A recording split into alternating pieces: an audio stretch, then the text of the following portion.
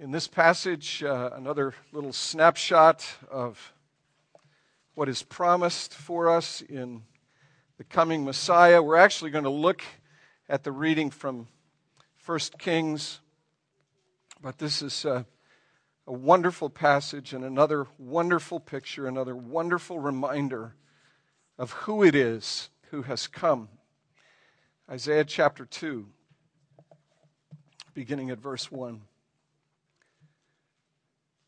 The word that Isaiah the son of Amos saw concerning Judah and Jerusalem. It shall come to pass in the latter days that the mountain of the house of the Lord shall be established as the highest of the mountains, and shall be lifted up above the hills, and all the nations shall flow to it. And many people shall come and say, Come, let us go up to the mountain of the Lord, to the house of the God of Jacob, that he may teach us his ways, and that we may walk in his paths. For out of Zion shall go the law, and the word of the Lord from Jerusalem. He shall judge between the nations, and he shall decide disputes for many peoples. And they shall beat their swords into plowshares and their spears into pruning hooks. Nation shall not lift up sword against nation, neither shall they learn war anymore. O house of Jacob, come, let us walk in the light of the Lord. Let's pray together. Lord, thank you for this, your word. Thank you for the sounds of hope that are found in this passage and in 1 Kings 4. Would you grant us your Spirit that we might hear those sounds and detect that hope and be encouraged by it. Come and bless us as we seek to understand your word. In Jesus' name, amen. You may be seated. Last evening, about 4 o'clock, Barb and I were headed to the beach for our Saturday afternoon ritual. It's a way to kind of, at least for me, to kind of decompress and sort of get oriented to Sunday morning. And what we found before we headed down to the beach is that our whole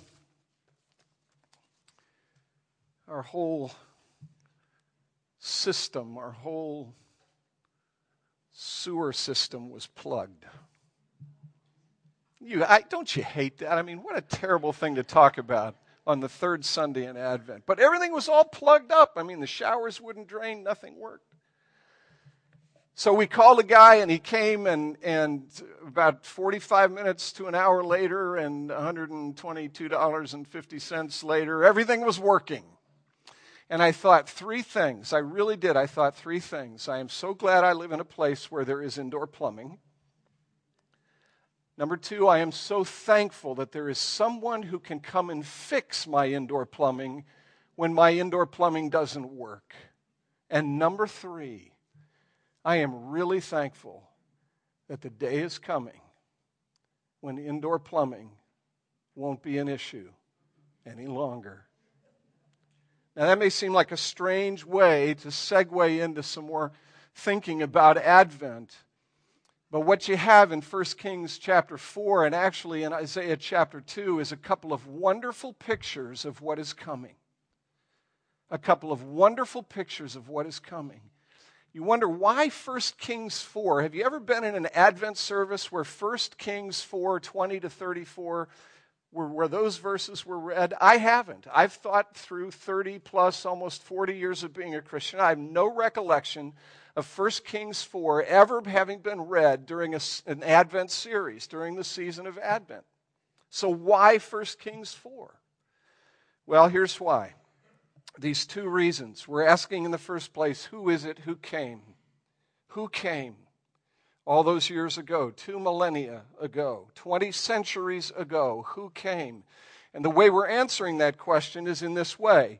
We're thinking typologically. This is the second thing. We're thinking about types. We're thinking about pictures. We're thinking about models. We're thinking about Old Testament images that point away from themselves in the direction of something greater than themselves. We're taking our cue from Paul in Romans 5:14, who says that Adam was a type of the one who is to come. Adam's story is not a story in and of itself. Adam's story is a story that points away from himself to someone else, to the second Adam, to the greater Adam. And so what we're doing is thinking typologically. We're thinking about these pictures and images that point away from themselves and point to someone greater, something greater. And we looked a couple of weeks ago at Deuteronomy chapter 18. Moses receives a promise from God that a prophet like Moses, a greater prophet, is going to come. And who's the greater prophet? The greater prophet is Jesus, who not only receives and speaks the Word of God, but he is the Word of God. And then last week we looked at Exodus 28. Aaron, the high priest, Moses' brother. Aaron, who is clothed, remember, clothed in garments of glory and beauty. And who is the greater high priest? It is Jesus, who is clothed in garments of beauty, who is clothed in righteousness and loveliness and holiness, and who gives his clothing to those who need it. Aaron needed it for himself. Jesus is the greater high priest, who is clothed in glory and beauty. And because he doesn't need it in the way that Aaron did, he becomes the greater high priest who can clothe those in glory and beauty who need to be clothed in glory and beauty, who need to be clothed in righteousness and holiness. And so 1 Kings 4. Here's another picture, another snapshot. What are we looking at here? We're looking at a snapshot of the greater king, a picture of the greater king.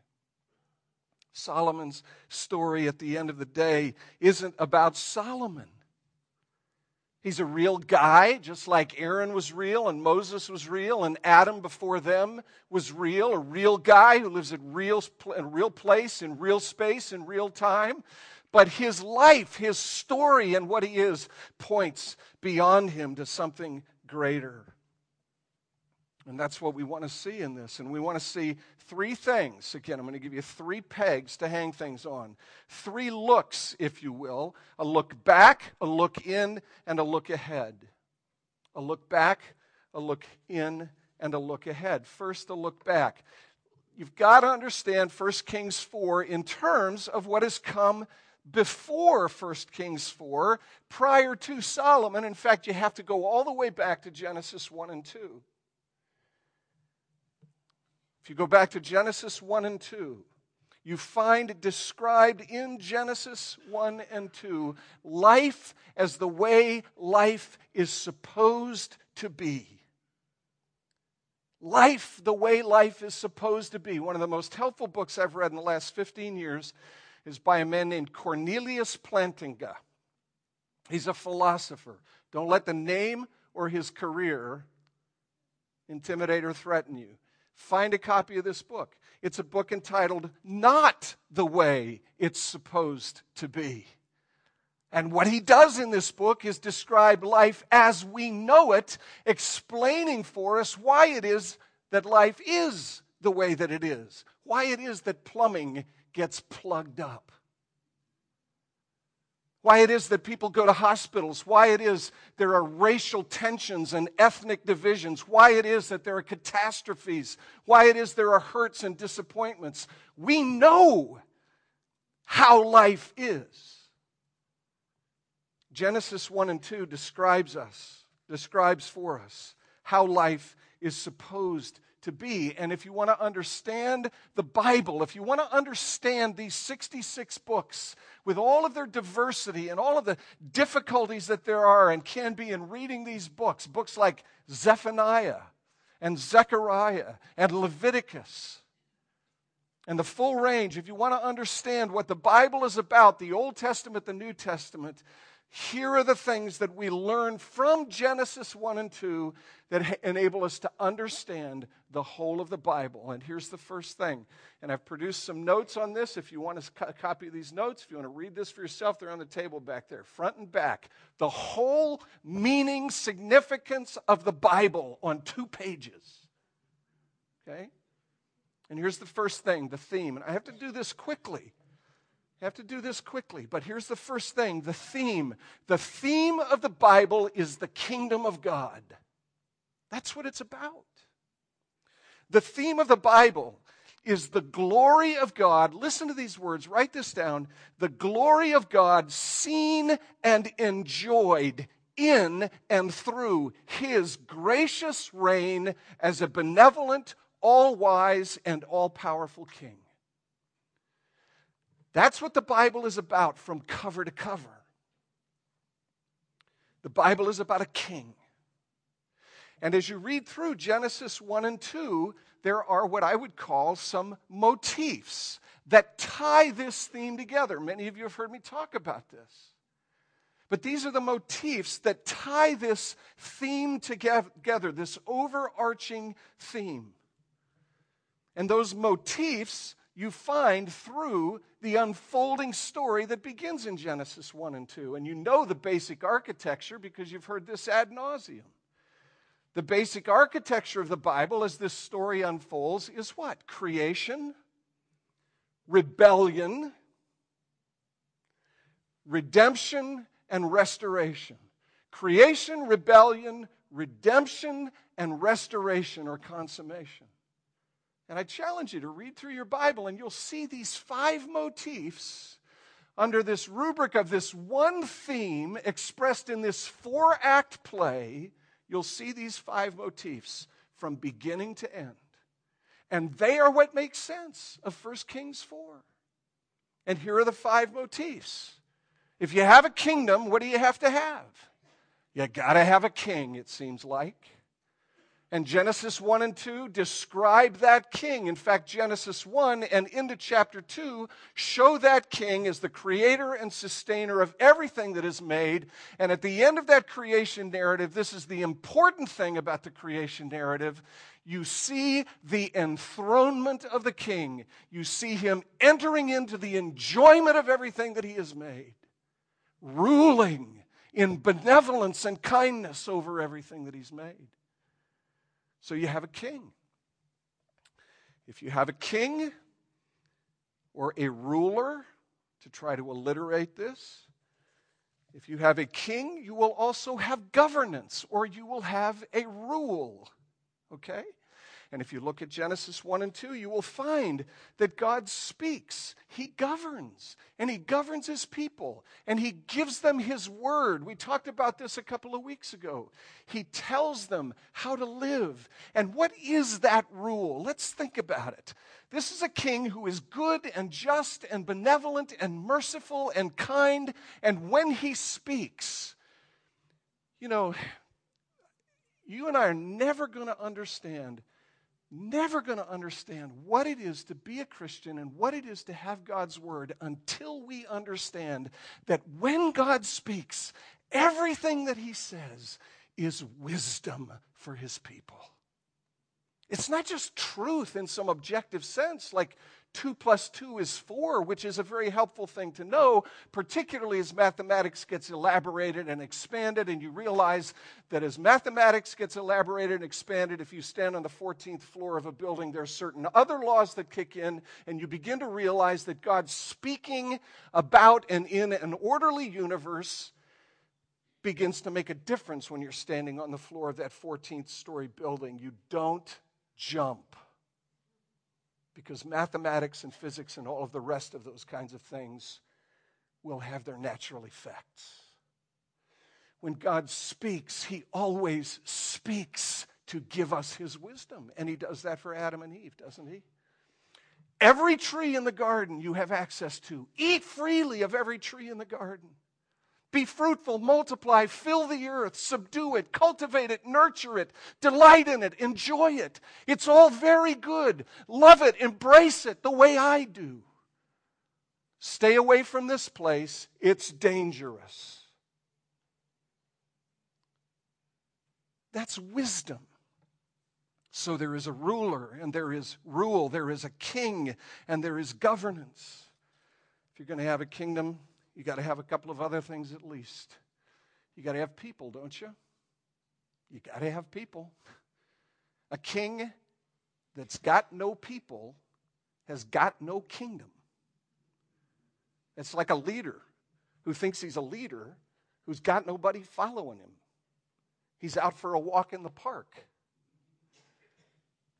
But God blesses the man and the woman, and they're to be fruitful and multiply and fill the earth and subdue it, nurture it, cultivate it. You see, they're going to fill this earth. They're going to populate this earth with citizens, with image bearers.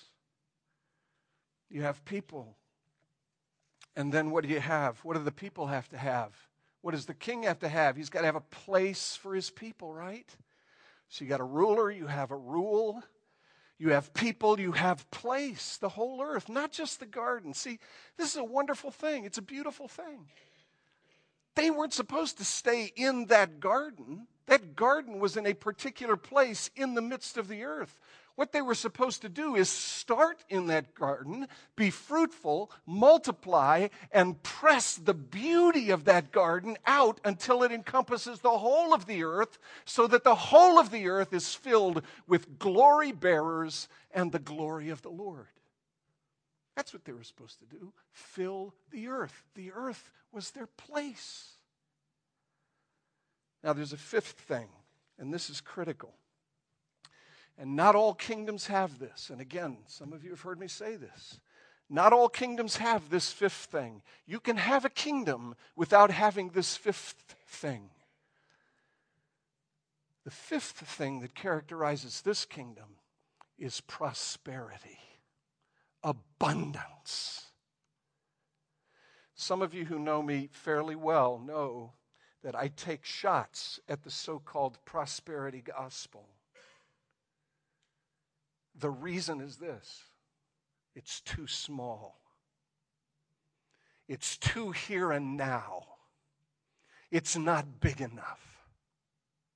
God's design for his people and for the whole of the creation was that they and the whole of the creation should pulsate with life and abundance. And the reason for God's blessing, the reason that God pronounces blessing upon the man and the woman and the whole of the creation, is to ensure, that's what his blessing does. It is to ensure that everything fulfills the design for which it was made and that it prospers.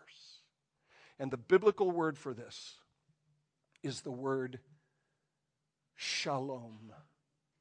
Shalom. That's the biblical word. That's the big idea that stands written large over the whole of the creation. And it means more than simply peace or a cessation to conflict. It means a pervasive sense and experience of well-being. It means no stopped-up plumbing. It means no hunger. It means no racial tensions.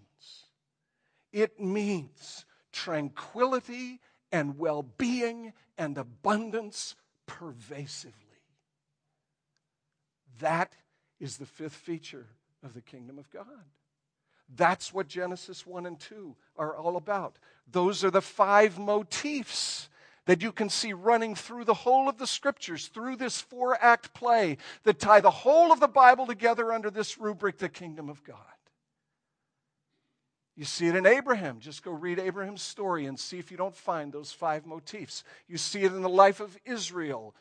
Go read the story of Israel and see if you don't find those 5 motifs: a king and rule and people and a place and prosperity, a land flowing with milk and honey.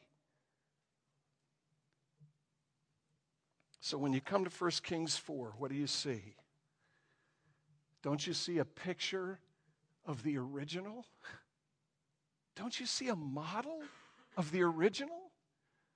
Listen to the language. I mean, I haven't even talked about 1 Kings 4 yet. I've just set it up. Is there a king? There is. There is. Solomon. Solomon is a picture of the great king, but he is a king. Is there wisdom?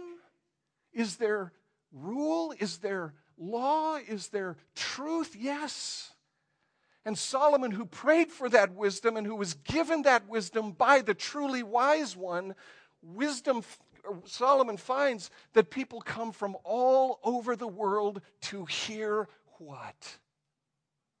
To hear his wisdom. To hear him explain the world as it is. The truth about God and man and everything else. And he's even what we call a natural philosopher. He even writes about reptiles and plants and all of these marvelous and beautiful things that God has made. His wisdom is envied by the wise people of the day. Are there people? Look at verse 20. Judah and Israel were as many as the sand by the sea. As many as the sand by the sea. What does that sound like? Sounds vaguely reminiscent of Abram, doesn't it? I'm going to prosper you, bless you. Your descendants will be more numerous than sand by the sea. Stars in the heaven. See, I'm telling you, it's all there. People. And place, the land. It's an entire region. Solomon governs this whole region from the Euphrates, which is what is now Iraq and Iran and that part of the world over there, all the way to the edge of Egypt, encompassing the whole of the thing. A land. And what is it that characterizes this land? What is it that characterizes these people? What is it that characterizes this rule and reign of this king? It is prosperity, isn't it? Verse 21. Everyone ate and drank. And this text, the ESV says, they were happy, but in the original, what it really means literally is they were making merry. They were making merry. God rest you, merry gentlemen and women. They were making merry. They were rejoicing. They were celebrating. And the end of the text says they were doing this all the days of Solomon. Verse 24 says there was peace on all sides. That's that word, shalom. There was peace. No hostilities, no threat of hostility. Verse 25, I love this one. Every man lived under his own vine and fig tree. That is, every citizen of the realm had his or her own individual parcel of ground. And what would you expect out of those parcels of ground? You would expect the blessing of God to make them fruitful so that everyone could eat and everyone could drink and everyone could rejoice. What is it that characterizes the gracious rule of this king? The kingdom is flourishing, and it is shalom.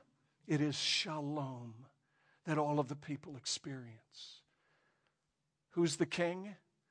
Solomon, whose name is derived from the Hebrew word shalom. Okay? Now, what is 1 Kings 4? Let me tell you what it is. It's a snapshot. I might get myself in trouble for putting it this way, but that's okay. It'll get you to write me an email this week. It's a snapshot, not actually of what was. How do I know that?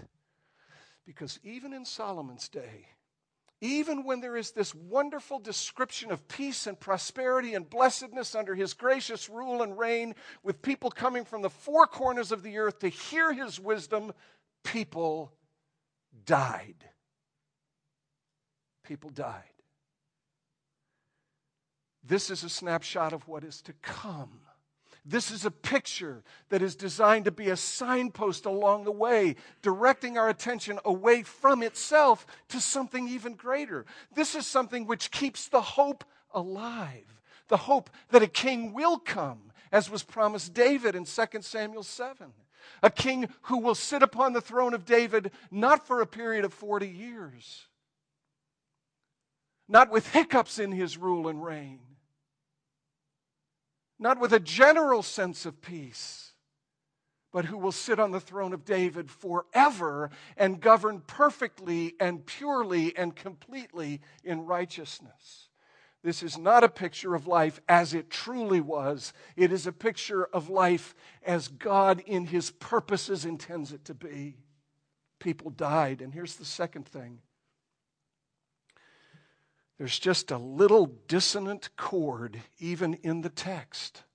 In an otherwise beautiful picture, there is a chord of dissonance and darkness in this text. And it has to do with horses. It has to do with 40,000 stalls for horses. That's a lot of horse stalls that can occupy a lot of horses. And it's in direct violation of Deuteronomy 17, which forbids the king from amassing numerous horses. Why is that? Oh gosh, take this. Why is that? Because kings will tend to trust in the strength of the horse.